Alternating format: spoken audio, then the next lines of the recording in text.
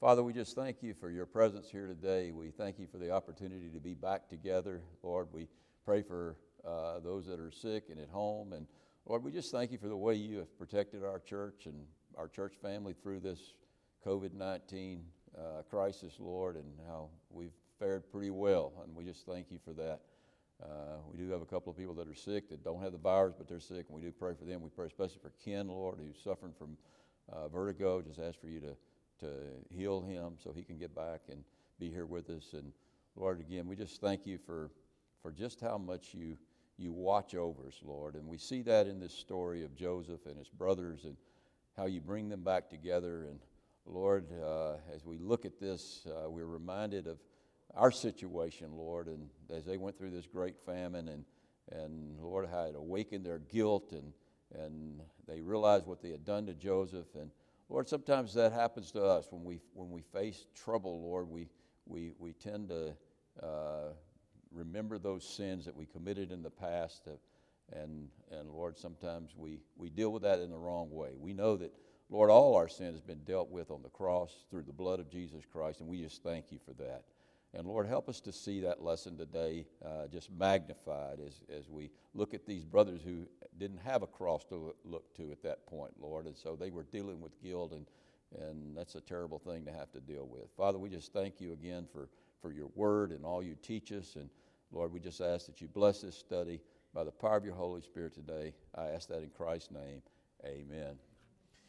One of my favorite line in the first Toy Story movie came when Rex the dinosaur realized that he had falsely accused Woody of trying to harm Buzz Lightyear, and he had thrown him out the back of the truck, and he thought maybe he was going to die. And when he realized that he was wrong, he said, "Great, now I have guilt." Why did Rex hate the idea that he had guilt? Because guilt is something that you have to deal with the rest of your life. Guilt is something that we can't seem to shake. And the reason we can't seem to shake our guilt is because of these wonderful minds that God has given us. He's given us minds where we can store up memories. Everything we've ever said or done is stored somewhere back in the back of our minds. And it doesn't take too much of a jarring for us to remember those things that we've done, whether they be good or bad. A while back, I was visiting with Kaylee and Eli, and they served us Milo's tea for supper. And I mean, they gave us more than that, than the tea, but with the supper, they gave us some Milo's tea. And I tasted that Milo's tea, and it tasted exactly like the tea my mom used to make. And I was drinking that tea, and all of a sudden my mind went back to those days 50 years earlier, or over 50 years earlier, when we were sitting at the dinner table. I could just see it, sitting there with my mom and dad and my brothers and my sister and having dinner and drinking her sweet tea. And I mean, it's just amazing how those things are stored up in your memory somewhere.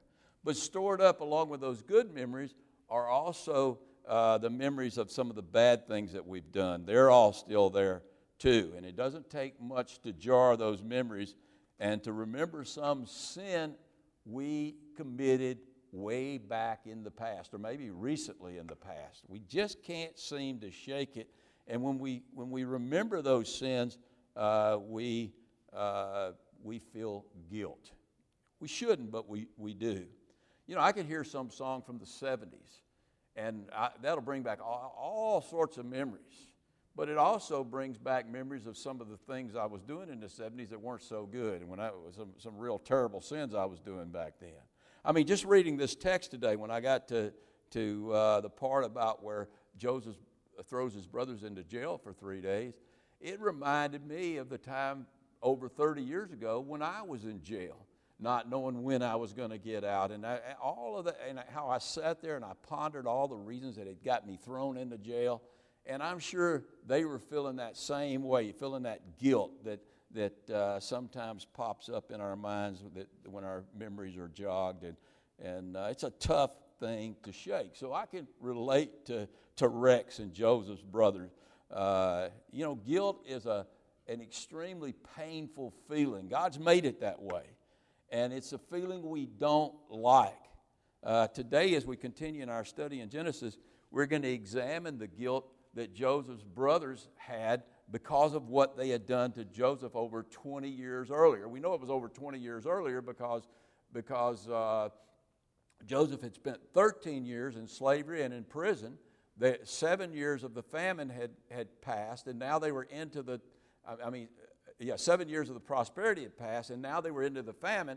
And so they were a couple of years into the famine, and so probably about 22 years have passed when we come to chapter 42, 22, 23 years, somewhere in that range. And we're going to look at their guilt, the guilt that is awakened by this encounter they have with Joseph, and just how painful and haunting guilt can be. As we pick up in the story today, these 20 or so years have passed since remember, Joseph came to Dothan that day. He came to Dothan. His father sent him down to Dothan, and he told him, look, go check on your brothers who are herding the sheep up in Dothan. And he went there to check on them, and they saw him coming. And when they saw him coming, they said, look, here comes that dreamer. Let's see what's going to happen to his dreams now. And they had every intent of killing Joseph. And so they threw him into a pit. And if it hadn't been for the fact that the Midianites came along and Judah suggested that they sell Joseph to the Midianites, they would have killed him. But they didn't kill him. They sold him to the Midianites, and he went back. He went to Egypt and went on into slavery. And they went back to Hebron, and they lied to their father, and they told their father that some wild beast had killed Joseph. And for more than 20 years, they had done everything they could do as individuals to forget what they had done to their brother. But every time they heard their father cry, every time they looked at each other in the eyes, they were reminded of that terrible, dastardly deed that they had done against their brother some 20 years earlier. And the guilt was so bad, if you remember in chapter 38, Judah moves to Adullam a few miles away, so he doesn't have to look at his dad every day. So he doesn't have to look at his brothers every day and be reminded of that guilt. But it was just something they couldn't shake. And when we come to chapter 42, they're going to face their brother again. They're going to face Joseph. Now, they're not going to recognize him. But Joseph is going to put them through such a trial that their memories are going to be jarred, and all that guilt's going to come flooding back, and it's going to force them to deal with their guilt. Now, remember how we came to this point. Remember, Pharaoh had two dreams. He had two dreams, and Joseph interpreted those dreams. And in those dreams, there would be 7 years of plenty, and then 7 years of famine. And Joseph interpreted that. And when we finished in chapter 41, the 7 years of prosperity had ended, and the 7-year great famine had begun. And Pharaoh, remember, had promoted Joseph because Joseph interpreted those dreams, and he could see the wisdom of God in Joseph. He had promoted Joseph to be head over all of Egypt. And so Joseph was in charge of storing up the food during the 7 years of prosperity, and he was in charge of giving it out or selling it during the 7 years of the famine. And so if you look at the end of chapter 41, the last verse there, it wasn't just Egypt who was affected by this great famine. It says all the countries came to Joseph in Egypt to buy grain because the famine was severe in all lands. Everywhere the famine was severe, even back in the land of Canaan. So meanwhile, back at the ranch, we go back, as we come to chapter 42, we head back to the story, or the scene changes from Egypt over to Hebron in Canaan, and we see this little infant nation of Israel, and they're struggling with this famine, just like the rest of the world. And you can hear their stomachs growling. You can hear the lamb's stomachs growling. They were sheep herders, and those sheep were starving, and so they needed food really bad. And although Joseph, remember, had chosen to forget his family. Remember, he named his son Manasseh. God made me forget. God made me forget all about my pain and my sorrow and all about my family. Joseph said to himself, I'm not homesick for my family anymore. As far as I'm concerned, I've put them out of my mind and out of my heart. I'm done with them. But God hadn't forgotten his family. And so God's going to take care of Jacob and his sons, and he's going to use Joseph to do that. And so as we come to chapter 42, the story turns back to Jacob and the brothers. So pick up with me in chapter 42, and let's look beginning down in verse number 1. It says, when Jacob saw that there was grain in Egypt. Now, how did he see that there was grain in Egypt? Well, if you look at a map, Israel is like a land bridge between Egypt and the rest of the world, or the rest of that part of the world. And so all of these delegations were sent by these nations down to Egypt to get food. And he could see these delegations going down to Egypt to get food, and he could see them going back with grain, back with food. And so he saw that there was food in Egypt, and Jacob said to his sons, I don't think he cared much for his sons. And you can kind of see this in the tone of his voice, or the words of what he says, which kind of indicates the tone of his voice. He says, why do you look at each other? I mean, why are you just staring at one another? Do something about all of this. And he said, indeed, I have heard, watch what it says there now. He says, there is grain in Egypt. Now, I want you to think about that a minute. Why was there grain in Egypt and there wasn't grain anywhere else in the world? I mean, how in the world was there grain down there and they didn't have grain in Canaan? Well, we know why. Because the sovereign God over all the universe had planned it that way.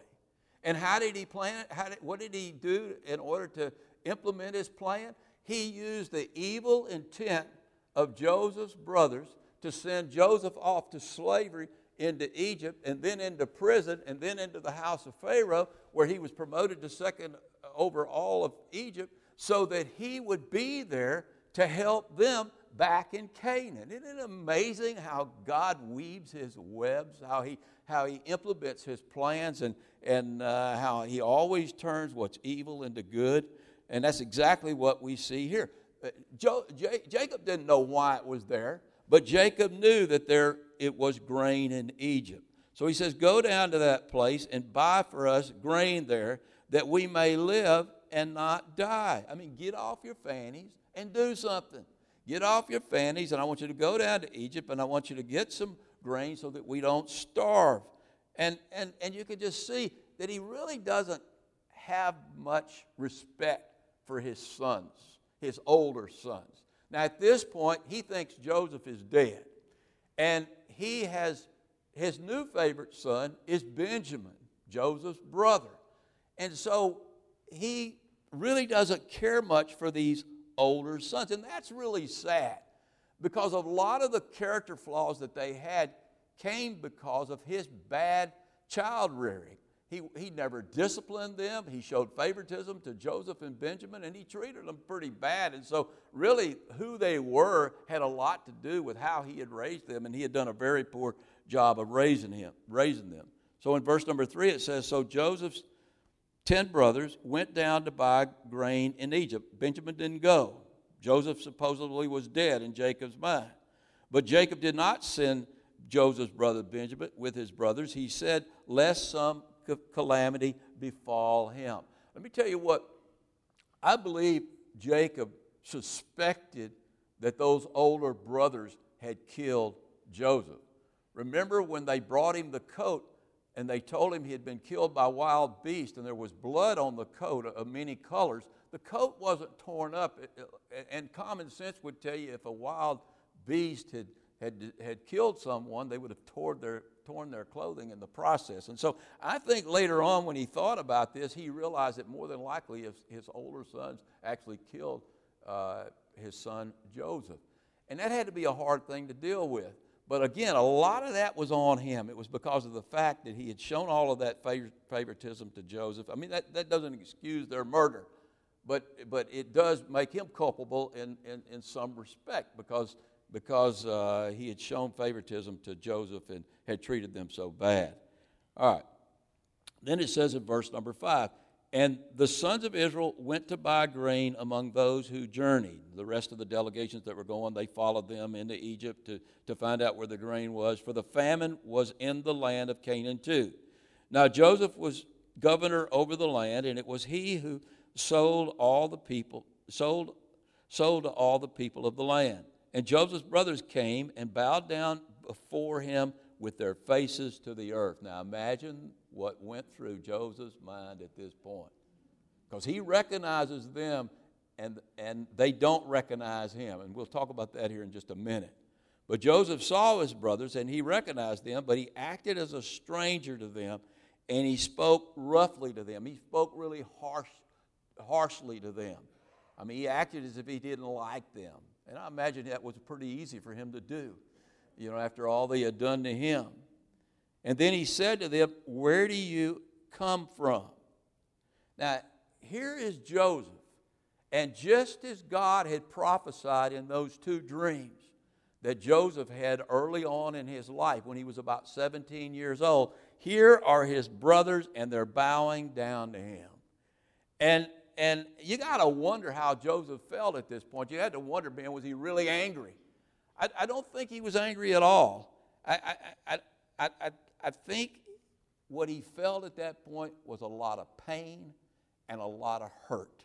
I mean, here were these brothers that had done this terrible thing to him, but here's what he knew.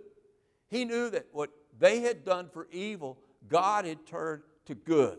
And so he was able he was free to love them, and he was free to forgive them. And I think he had to make himself do it. But at that point he says, I'm going to love them and I'm going to forgive them. But I'm not going to forget what they did to me. I'm not stupid enough. I'm not going to hold it against them. But I know that these guys can do some evil things. And so in love, I believe in love, he says, I'm going to toy with them a little bit. I'm going to, love demands that I teach them a lesson. And I'm going to teach them a lesson. And Joseph is a really wise man, and as they're on their knees before him, he's already devising a plan as to how he's going to teach them this lesson. And he's got a big advantage. He's got a big advantage in this situation because he has a lot of power. And in verse number 8, let me read the rest of verse number 7. And they said, from the land of Canaan we came to buy food. And so they were honest about that. But here's where Joseph had a big advantage. It says, so Joseph recognized his brothers, but they did not recognize him. Now you got to ask the question, why? Why didn't they recognize him, yet he could recognize them? Well, if you remember, those brothers were mature adults when they did what they did to Joseph some 22 years earlier. Joseph was just a 17-year-old little Jewish boy. He had a beard, and he was dressed in his coat of many colors. And now he's almost 40 years old. And a man changes a lot between 17 and 40. They don't change much between 30 and 70. I can tell you, they look just as good. That wasn't a joke. But you change a lot. You look at pictures of people when they were 17 and then look at pictures of them when they're 40, and they look a lot different. You can't even recognize them. So he had changed. His appearance had changed. He was clean shaven. He didn't have a beard anymore. In Egypt, they didn't wear beards. And he had on this clothing of royalty, and he was speaking to them in the Egyptian language through an interpreter. So these guys just weren't astute enough to catch the fact that this was their brother Joseph. But Joseph knew it was them. And then Joseph, watch this, it says, then Joseph remembered the dreams which he had dreamed about them. I mean, he sees them bowing down before him, and he remembers those dreams which he had dreamed about them bowing down before him, and he says to them, and he's already got this plan devised in his mind. And listen to what he says. He says, you are spies. You have come to see the nakedness of the land. So Joseph goes back and he ponders those dreams. I mean, he's doing all this rapidly in his mind. Those dreams that he had when he was in Hebron. And here's what he's thinking, I believe, at this point. There are 3 characters missing in the dream. And this excites him. Because if God could bring those 10 brothers there and make that dream come true, then he believes the entire dream's going to come true, even that second dream. And remember, in the second dream, well, who did he see in that dream? He saw his father and his stepmother, Leah, and he saw his brother Benjamin in that dream. And so this clues him that his family, that those family members are still alive. And that had to excite him. Because he loved his brother Benjamin. He was close to his brother Benjamin. They were of the same age. They were of the same mother. They weren't half-brothers like Joseph was with these 10 brothers that were there then.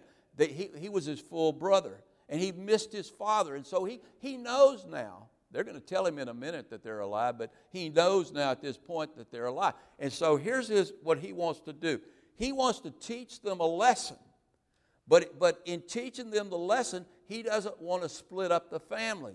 He doesn't want to miss the opportunity to see Benjamin and Jacob again. And so he's planning in his mind, how am I going to do this? So what he does, he accuses his 10 brothers of being spies. In other words, your king sent you down here to spy out the land so you could find out the weaknesses in the land so that you could come and steal our grain. And that really, he probably had to check that with everybody that came down there. So it wasn't something that wasn't a possibility. And so here they are, and he figures if I tell them right away who I am, and they find out that they're caught in their sin, they're going to get really scared. When they see me standing here as second in command over all of Egypt, and they probably knew that at this point, and I tell them that I'm your brother Joseph, who you sent off into slavery and you almost killed. If he tells them that, they're gonna run as fast as they can to get away from him. And even if he gives them the grain, they're not gonna want to ever come back because they would be afraid for their lives. They live with that guilt, and we're going to see this later on. They live with that guilt the rest of their life. They live with that fear that Joseph was going to kill them the rest of their life. They live with that until they died or until he died. And so he accuses them of being spies, and they knew what they did to spies in Egypt, and so they were very, very afraid. Now look at verse number 10. And they said to him, "No, my Lord, but your servants have come to buy food." That's why we're down here. We are all one man's son. So we are, watch this. Now I love this line. We are honest men. Now if you know the story, these guys were not very honest men. But we are honest men. That's like when somebody tells you, I'm telling you 100% of the truth. I mean, you know they're lying when they say that. We are honest, man. When somebody tells you, I'm not lying, I'm telling you the truth, watch out for that. You don't have to, if you're an honest man, you don't have to tell anybody you're an honest man. Let your yes be yes and your no be no.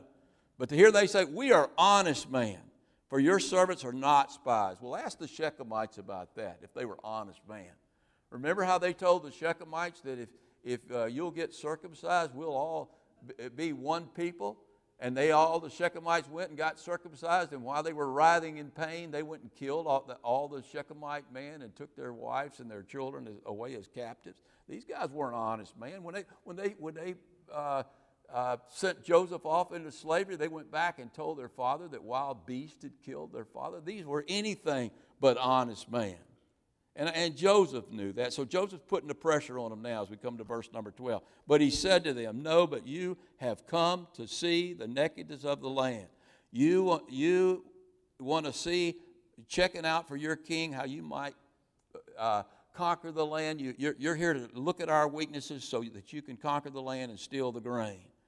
And they said, "Your servants are 12 brothers, the sons of the man the son of one man in the land of Canaan. And in fact, the youngest is with our father today, and one is no more." Who's the one who is no more? The one they're looking at right there, then and there. He is there, still there. But you got to imagine at this point, Joseph is certain that his father and his younger brother are alive, because they said the youngest is with our father today. And so he had to had to have great joy at this point, knowing that they were still alive. But Joseph said to them, "It is as I spoke to you, saying, you are spies. In this matter you shall be tested by the life of Pharaoh. I swear on Pharaoh's life, you shall not leave this place unless your youngest brother comes here to me." In other words, you say you're a family man, you say you've got a younger brother, prove it. Go get your younger brother, bring him back to me, and then I'll sell you green. I'll believe that you truly are family man. He might even made them describe his younger brother at that point, so they couldn't just go pick up anybody. And so he gets them to bring back, he tells them he wants them to bring back the younger brother. Then in verse number 16, he says, "Send one of you and let him bring your brother. And the rest of you I'm going to put in prison." So at this point, his plan is to do this. He's going to put 9 of the brothers in prison, and he's going to send one back to get Benjamin, and then when he brings Benjamin back, the brothers will be released. And he says, "Send one of you and let him bring your brother, and you shall be kept in prison, that your words may be tested to see whether there is any truth in you, or else I swear by the life of Pharaoh, surely you are spies. In my mind, you're spies, so you're going to have to prove it otherwise." And so what he did at this point, he put them in prison for 3 days. Now, when he put them in prison for 3 days, he didn't tell them they were going to be in prison for 3 days. They didn't know how long they were going to be in prison. They didn't know what he was doing. And they didn't know which one of them was going to be sent back. As far as they knew, the rest of them, any one of them could be sent back, but the rest of them were going to have to stay in prison. And they didn't know how long they were going to have to stay in prison. Now, some people say at this point Joseph was getting revenge. I totally disagree with that. If Joseph wanted revenge, he could have gotten revenge. He could have had those brothers killed on the spot, told them what they had done, reminded them who they were, who he was, and had them killed on the spot. But he didn't do that. He could have put them in prison and thrown away the key. He could have put them in the worst prison in Egypt and thrown away the key. But he doesn't do that. He puts them in prison, and his intent is to leave them there for 3 days. Now, they don't know that. So as far as they're concerned, they might be in there forever. One of them might get out to go get Benjamin, but they knew that was going to be a very difficult thing too, because the father wasn't going to let go of Benjamin. So what was Joseph doing here? I think to some degree he was giving them a taste of the medicine he had to take. Just a taste. I mean, 3 days was just a taste, because Joseph spent years in prison. But he wants them to taste the pain and the hurt that he had felt. And I got to tell you something. I spent 7 days in prison, and not in prison, in jail, which is as bad as prison. I spent 7 days there. God has a way of playing games with time. He can make something that's really bad last as long as he wants to make it last. You might be measuring it in seconds and minutes and hours, but he can measure it, make it last very, very long time. Those 7 days I spent in jail, I got to tell you, they seem like an eternity, because I was in there. I didn't know when I was going to get out, how I was going to get out. And God made that time last. And I'm sure he did the same thing for these brothers. They were in jail for 3 days, and I bet it seemed like an eternity to them. And when you're in a position like that, it's not a bad position to be in. And let me tell you why. Because when you're in a position where you're all alone, that's kind of what maybe this COVID virus has done for some people. You know, where we're forced to be alone at home, and we just kind of sit there and take inventory of our life. I mean, that's what my 7 days in jail did for me. I mean, I sat there and I took an inventory of my life. And the picture that I painted of myself while I was in jail, which was an accurate picture of my life, wasn't very pretty. I mean, it was pretty bad. And I had a lot of time to reflect on a lot of the things that I'd done. A lot of the things that I'd done that got me thrown into that jail at that particular time. And I didn't think very much of myself at that point. It actually was what led me to receiving Jesus Christ as my Savior. Because I saw how I had a chance to stop, get my head out of the bottle, get my head out of the drugs, get my head out of all the things that I could hide in, and truly reflect on my life. And if it had taken 7 years or 70 years, God would have allowed me to be there that long, and in some ways it seemed like I was in there 70 years. But it's a good thing to stop and do that every once in a while. And so here are these brothers, and they're in prison, and they don't know when they're going to get out. And I believe that they had some time to reflect. And all of a sudden, that time in prison jarred their memory. And they went back to that experience some 22 years earlier when they had almost killed their brother, when their intent was to kill their brother, but they had sold him off into slavery, which usually was a death sentence anyway. And the slaves only lived a few years in that culture, and so as far as they were concerned, he was certainly dead by now. But all of a sudden, they were faced with that guilt, and they had no way to get rid of that guilt. And so it was really eating at them. There's no doubt about it at that point.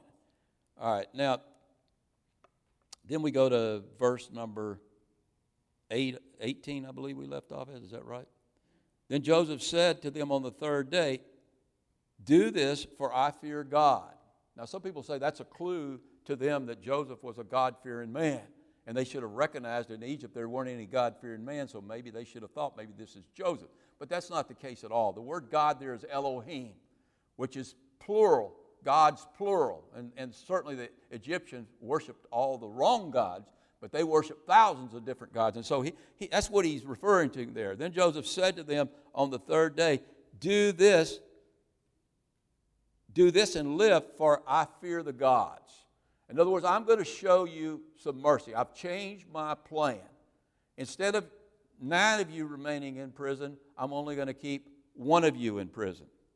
And then he says in verse number 19, If you are an honest man, as you say, let one of your brothers be confined to your prison house, but you go and carry grain for the famine of your houses, and bring your youngest brother to me, so your words will be verified, and you shall not die. And they did so. They did so. Why did they do so? They didn't have any choice in the matter. They either did what Joseph told them to do, or they were done for. He would have thrown them all into prison. He would have killed them as far as they were concerned. So they realized at this point, man, they were in deep, deep trouble. They were in deep trouble. They didn't know which one of them was going to stay in prison. It could have been any one of them. And that person was going to have a hard time. But then they were going to have to go back to their father Jacob and tell him that they got the grain. Got good news, I got bad news. The good news is we got the grain. The bad news is one of us is in prison. And we got to bring Benjamin back to Egypt in order to get him out of prison and get any more grain. And they only gave us enough grain to last a year or so. And so we're going to have to go back. And they knew that Jacob wasn't going to let them go back. So they realized that they were in deep, deep trouble. And during those 3 days in prison, they had a chance to reflect on what they had done to Joseph. And all of a sudden, that guilt raised its ugly head in their hearts, and they felt guilty. And they wondered at this point, was this God's way, the Jehovah God's way of punishing them for what they had did to Joseph some 20 years earlier? And they could all say, I have guilt. So verse number 21, then they said to one another, we are truly guilty concerning our brother. See, that's what came to mind, that great sin that they had committed against Joseph. For we saw the anguish of his soul when he pleaded with us. I mean, can you imagine that? We get a little insight here that we didn't get earlier. I mean, can you imagine you're doing this to your own brother? Can you and him begging them not to do this and pleading with them not to do this. And we saw the anguish of his soul when he pleaded with us, and we would not hear. Therefore, God is punishing us, and this distress has come upon us.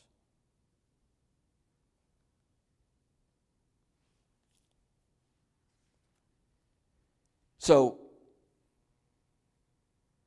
it's been over 20 years, and they still can't get this picture of what they had done to Joseph out of their minds. They never did. They never did get it out of their minds.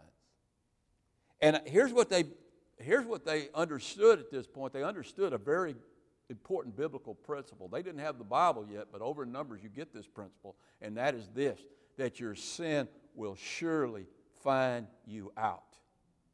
See, I don't know that they were so much sorrowful over the fact that they had done this dastardly deed to Joseph. They were sorry over the fact that now God was punishing them for that sin. And just because the punishment of a sin doesn't come immediately, we're told in the book of Ecclesiastes, doesn't mean God's not going to punish that sin. God punishes every sin. Every sin. And that's those sins that we commit that are stored up in our memory. Hey, those sins, unless they're dealt with, and we'll talk about how they're dealt with a little bit later on, but unless they're dealt with, they're going to be punished at some times in the future. And so really they're exactly right. I mean, when they say that this distress has come upon them because of what they did to their brother Joseph. Then in verse number 22, and so Reuben answered them, saying, did I not speak to you that night? That night when we took Joseph and we threw him in that pit, did I not speak to you, saying, do not sin against the boy? And you would not listen to me. Therefore, behold, his blood is now required of us. God is punishing us for what we did 20 or so years earlier. Now, they didn't understand it at this point. They did not know that Joseph understood them, for he spoke to them through an interpreter. And this was more than Joseph could take at this point. He turned away and he wept. He wept. Why did he weep? Why did he weep? Some say he wept because he saw the fact that Reuben had tried to stop this, and that brought joy to his heart that one of his brothers at least tried to stop them from doing this terrible thing. I don't think so. Maybe it played a small part in the reason he was weeping, but I don't think so. You know, some say that you could see the heart of repentance in these brothers at this point, and that they really felt bad about what they had done, and that they had lived with this all these years, so that made him weep. I don't think so, because Joseph understood the reason they were upset was wasn't that they had done a terrible thing. It was the fact that they had gotten caught. And so, why was he weeping? Let me tell you why he was weeping. Remember what he named his first son. He named his first son Manasseh, because Manasseh means God made me forget, or he made me forget. He made me forget all the terrible things that my brothers had done to me. And Joseph, in his own way, had kind of swept those things to the back of his mind. But the memory is an amazing thing. It was still there. He could, even all that joy that he had in his two new sons, all the joy he had in being in charge over Egypt, not being a prisoner, not being enslaved, seeing what God had done for him, all that joy could not overcome this moment when all of a sudden he's faced with his brothers, and they rehearse again that night when he pleaded with them and he begged them, please don't do this. And they had him down in the pit. And you know what remember what they did while he was down in the pit and he's pleading with them and they could see the anguish on his face? You remember what they did? They went and they ate dinner. They ate dinner. How cold-hearted was that? And Joseph remembered that. And he wept. He was hurt. All of that pain came flooding back into his heart. And he was hurt and he wept. And then he dried his tears away, took a handkerchief or whatever he used and dried his tears away, and he returned to them again and talked with them. And he took Simeon from them and bound him before their eyes. And he threw Simeon back into prison. And as we're going to see next week, he's going to let the other boys go back to Canaan with grain. But they're given a task, and that task is going to be to bring back his brother Benjamin. Now, why do you think Simeon was chosen? I think there's good reasons for that. Well, first of all, I think Joseph probably would have chosen the oldest son to stay in prison, and that would have been Reuben. But Reuben had kind of vindicated himself, and Joseph had heard it because Reuben had told them not to do this thing, to let Joseph go. And so he really wasn't as responsible as the other brothers. The next oldest son was Simeon. So that would put Simeon the next in charge amongst the brothers. And so he decides to throw Simeon in jail because Simeon was the most cold-hearted of the bunch.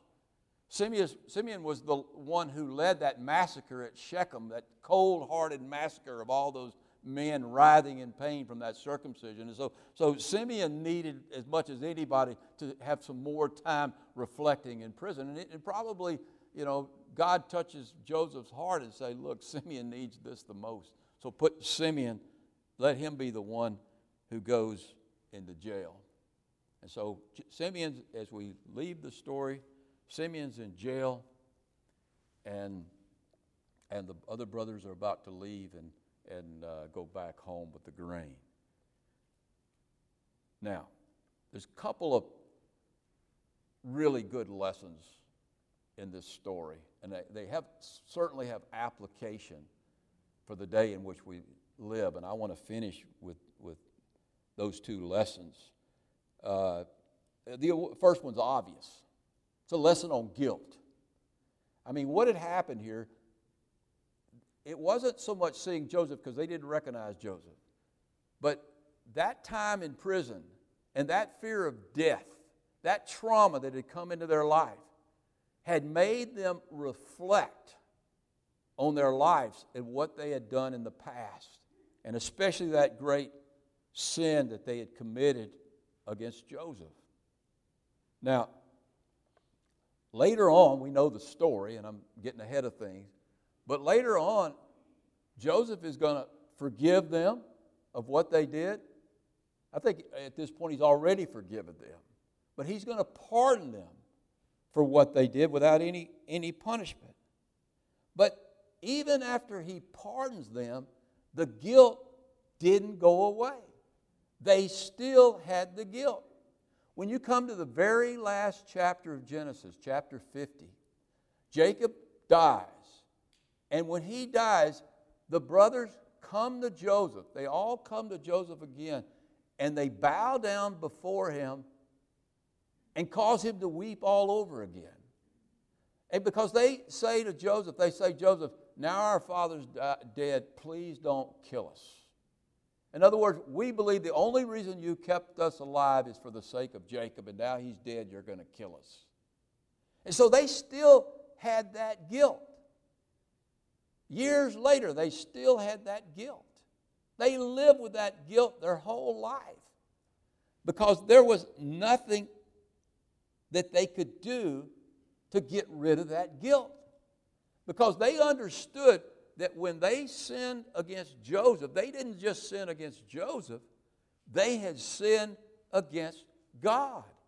And they just couldn't shake that guilt. What about you? Is there some sin in your life that you just can't shake? Well, I don't know we ever get rid of the memories of our sin this side of heaven. I don't know if we ever get rid of the memories of our sin. I mean, I know that in heaven, when we see Christ, we're going to see those nail-scarred hands and those nail-scarred feet. And the only way they're going to mean something to us is if we still remember our sins. And we're in glory, made totally holy. And we realize that we've been made holy by Him. So I believe we always carry the memories of our sins. But these guys, they didn't have a way to get rid of their sin. They didn't know how to get rid of their sin, how to get rid of their guilt. And so they lived with it their whole life. And that was a very painful thing. And here we are now, and we're living in a time of great trauma. And I'll tell you what trauma does. When things bad happen, you know what you immediately think? You immediately think the same thing they did. Hey, maybe God's getting me back for that bad thing I did back in 1984. Or that bad thing I did back in 2020 at the beginning of the year. You ever feel that way, that maybe some of the things, I mean, if you're honest with yourself, maybe some of the things that are happening to you is God getting back at you? Well, when you feel that way, you still have guilt. You still have guilt. But and let me tell you one other thing that happens. We have an enemy. His name is Satan. It means accuser. And whenever you're struggling in life, he loves to come to you and say something like this: the reason you're struggling is because God is getting you back because of what you did back so and so. What you did way back then, or what you did yesterday, or what you did last week, or what you did a year ago. God's just getting you back. But we know better than that, don't we? God certainly judges sin. As I said earlier, there is judgment for every single sin we ever commit. It will be judged. But we're not like Joseph's brothers. They didn't know what to do with their guilt. We know what to do with our guilt. We know that we can get rid of our guilt. We can't get rid of the memory of our sins, and that's maybe a good thing, or it is a good thing.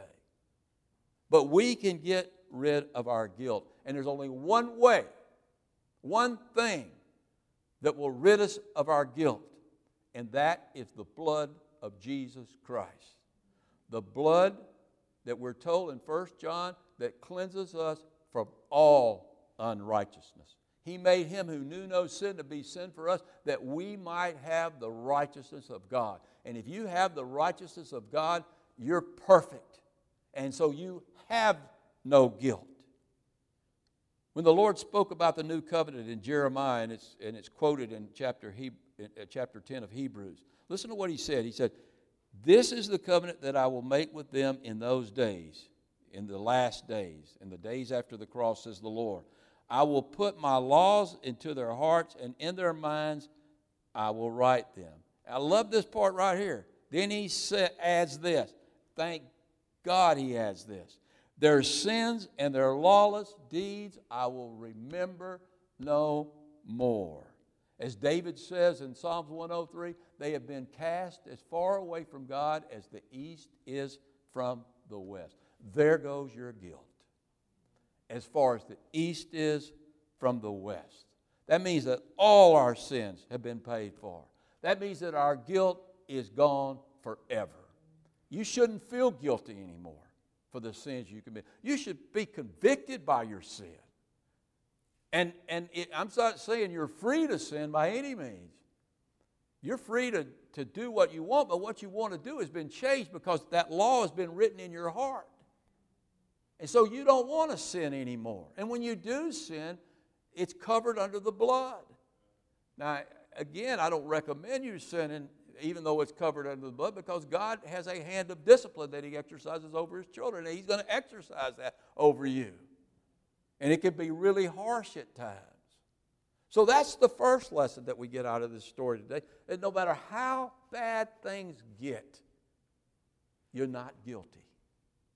God's not punishing you through this COVID virus. Your sins have been paid for. They've been cast away as far as the east is from the west. Let me tell you the second lesson. We looked at that in verse number 2. And that lesson is this: there is grain in Egypt. There is grain in Egypt. There is sustenance for the believer in this world. God has been planning and getting ready for everything that happens in your life. None of this came as any surprise to him. And he's going to get you through this just like he's gotten you through everything else you've been through in your life if you're a child of God. You can trust him for that. You can trust him. I don't care what you hear on the news. There's not going to be any more meat. There's not going to be any more whatever.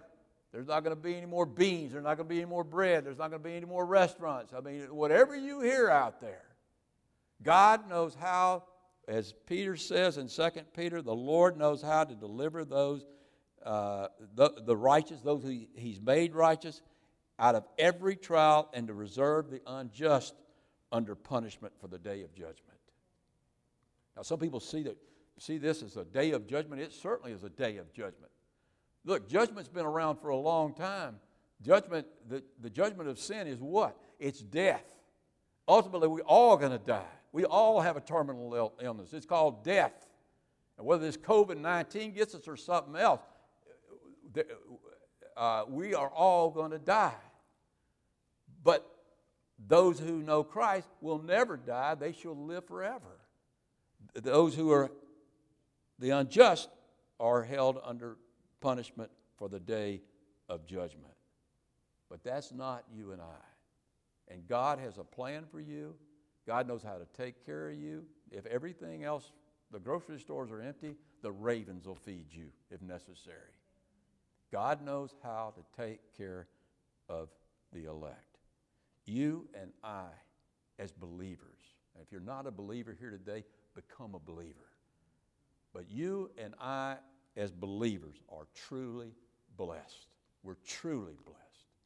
Our guilt is gone, and there is food, there's grain in Egypt. Let's go to the Lord in prayer. Father, we just thank you for your goodness to us. We thank you that we can trust you through any situation.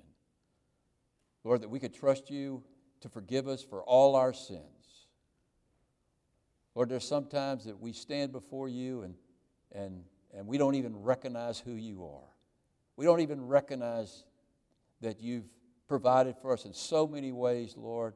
We forget about those times that you've brought us through trials and tribulations. And Lord, whenever we feel guilt, we're wrong to feel that guilt because, Lord, when we do that, we've forgotten about what you've done for us on the cross. Lord, we know you're going to get us through this tough time in which we live. We know that you're going to do wonderful things for your people, that you're going to do wonderful things for this world, even because all of this evil, things that are meant for evil, Lord, you're going to turn to good. We just thank you for your grace. We thank you for your provision. We thank you that just how blessed we are in Jesus Christ. It's in his precious name that I pray. Amen.